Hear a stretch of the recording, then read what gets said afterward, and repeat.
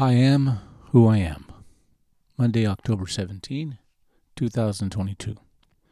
The Jewish entourage retorts, "Who do you think you are?" Jesus replies, "Well, I am who I have always said that I am from the very beginning." John 8:25. I don't know how Jesus held his composure. He not only had to deal with pompous and self-righteous windbags, he had to deal with the duplicitous and self-serving members of the status quo in his time, just as they did with John the Baptist. They constantly peppered him with questions parsed in such a way that they might lead to charges by the Jewish and Roman authorities. One of these encounters took place on the temple grounds, where Jesus often taught and preached to the masses who were beginning to accumulate due to his powerful preaching.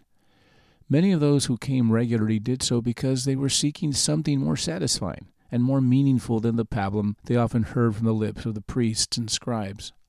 Then came his detractors, regularly testing him and seeking a weakness in this mystery man.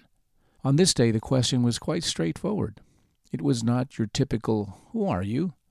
It was more like, "Who do you think you are? What gives you the right to do and say as you please?"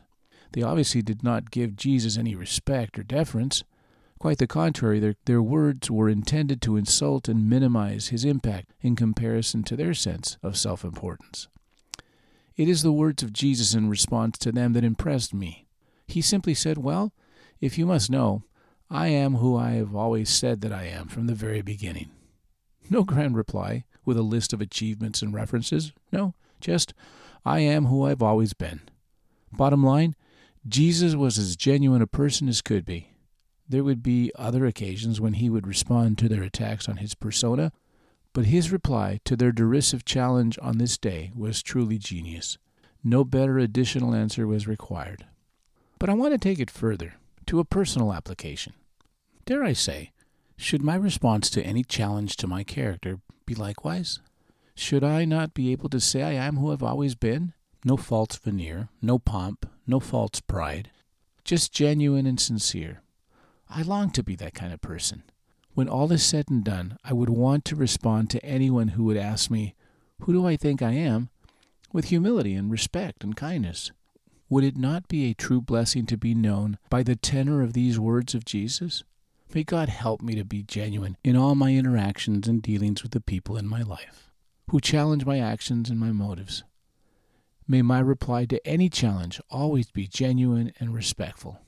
I believe the Apostle Peter stated it best when he said, "Instead, you must worship Christ as Lord of your life. And if someone asks about your hope as a believer, always be ready to explain it. But do this in a gentle and respectful way. Keep your conscience clear. And if people speak against you, they will be ashamed when they see what a good life you live, because you belong to Christ. Amen, and help me, Jesus." Abba, make me a mold in your image. May my words speak well of you, and may my life reflect your life, in word and action.